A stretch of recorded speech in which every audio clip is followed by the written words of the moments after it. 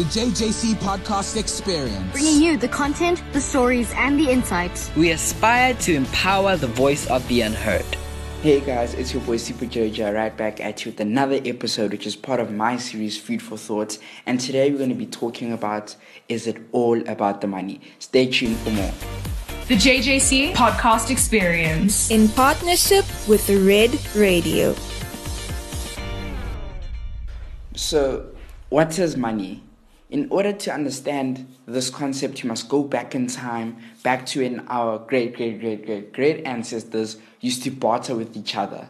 Let's say you wanted a basin. Yeah, let's say you wanted a basin. There's two elements at play here. Firstly, there's how much you value the basin. So how much the person who you're buying from values the basin and how much you value the basin. And secondly, now once you know how much you value the basin, you must give them something of equal value to the basin. So let's say you give them a goat in exchange for the basin. So the first thing is you must get the value of the basin. Second thing, you must exchange. You must trade with them something of equal value with the basin. So nowadays, you ever since then, you don't have to, give them a goat or anything or a cow, but that thing of equal value that you give has become what we know today as money. So that's what money is, and that's how money operates. It is a way, it's value. It's value that can allow you to purchase whatever you want. Food, shelter, all these things that are essential for human life. So in the 21st century, money is no longer just in the form of physical coins or hard cash like it might have been during the Roman times or during the medieval times. Now money can be in things like stocks, it can be in property, money can be even in Bitcoin right now, it can be in cryptocurrency. Money can be in so many different forms now. It's no longer just physical hard money. It can be in the form of a loan. It can be in the form of equity in a company. So money comes in different shapes and sizes. So I'm going to be discussing what is the impacts that money has on our lives, and why is it so important that everybody is striving to achieve it, or so it appears like that. Stay tuned for more. We are here to fight for change in our city. We are the Johannesburg Junior Council. Now, let's look at the pros of money. The first thing we can talk about is efficient trading. Can you imagine if, let's say I want a basin, but now I'm a person, I'm a farmer, and I have cows. If I give someone a cow, that's way more value than a basin. So must I cut the cow in half now or something? Can you see the problem that stems from this form of bartering? So when you talk about efficient trading, it gives you a way of purchasing precisely what you want with the exact amount of value. If I want a chair for 13 Rand, I'm going to pay 13 Rand on the dot, I'm going to give him a 10 Rand, then I'm going to give him a 2 Rand coin and a 1 Rand coin. 13 Rand on the dot. It's very efficient in trading. And the second thing I'm going to talk about is it is a good form of remuneration. So let's say you're working now, right? You're out of varsity, you get a job and everything. Now, it's going to be kind of inconvenient, don't you think, if every single month they send you 14 goats. Where are you going to store all those goats? And, it's just a nightmare. But now they can just put money in your bank accounts, and that's a very efficient way of giving you your remuneration. And on top of that, I'm going to link that to storage. Now, when we get money, we don't even see it. It's in our bank account, So it's stored for us safely. We don't have to worry about the safety of our money. That's the bank's job. Imagine now if we had to get goats and now you have to worry about where we're going to put the goats, as I said, and people stealing the goats, and whether the goats are going to die, whether the goats are healthy. That was just a nightmare, So it gave people that way. Money gave people the ability to store their wealth, hassle-free. So that was one of the greatest inventions of mankind. And the last thing I'm going to talk about in terms of pros is it is a good representation of wealth. If somebody has, 13 cows, or let's say they're a bit wealthy and they have not even 13. Let's say they have 121 cows, some goats, some lambs, some chickens. It's really hard to know how wealthy that person is, because the cow might be healthy, the cow might be sick, the cow might have a baby, the cow might be of a certain breed. There's so many things. I'm just making arbitrary examples here, just to show you that it's really hard to value a person when in the olden days when their wealth wasn't stuff like that.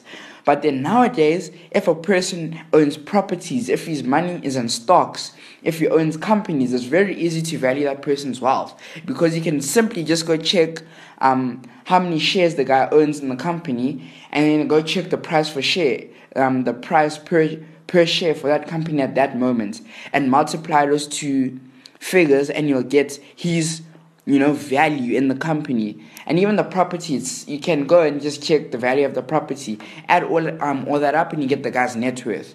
So it's a good representation of wealth. Now that I've said all the good parts about money, let's go on to the bad parts, the cons. I think one of the most important cons is that if you're not careful, it tends to define a person, money. It tends to define your future. And this is a problem when your sole purpose is to make money. There's nothing wrong with money. In fact, it's pretty good to be motivated by money. But the problem comes in when money becomes your goal and it becomes your priority. Money is just the mere means to achieve your goals. Money can't be your goal, if that makes sense. And on top of that, what I'm going to say is, when money becomes your goal, that's when you see people starting to lust for more. They're never satisfied with the amount of money that they have. That's when you see people, they're millionaires, they're billionaires, but still they're trying to get more money, and they just never stop until they die. So that's when money defines you, it becomes a problem, because it ends up becoming, it becomes your idol, and you need more and more and more of it. It's almost like a tire with a puncture. The air just keeps on coming out, where you just feel like you need more money, and it's a vicious, endless cycle. And as I've heard many people say, that money itself is not the root of evil. The love of money is the root of evil. And on top of that, what I'm going to talk about is happiness. Time and time again, you'll find that money cannot buy you happiness. There's this guy, I forgot his name, but he was the founder of Victoria's Secret. It's a very well-off company.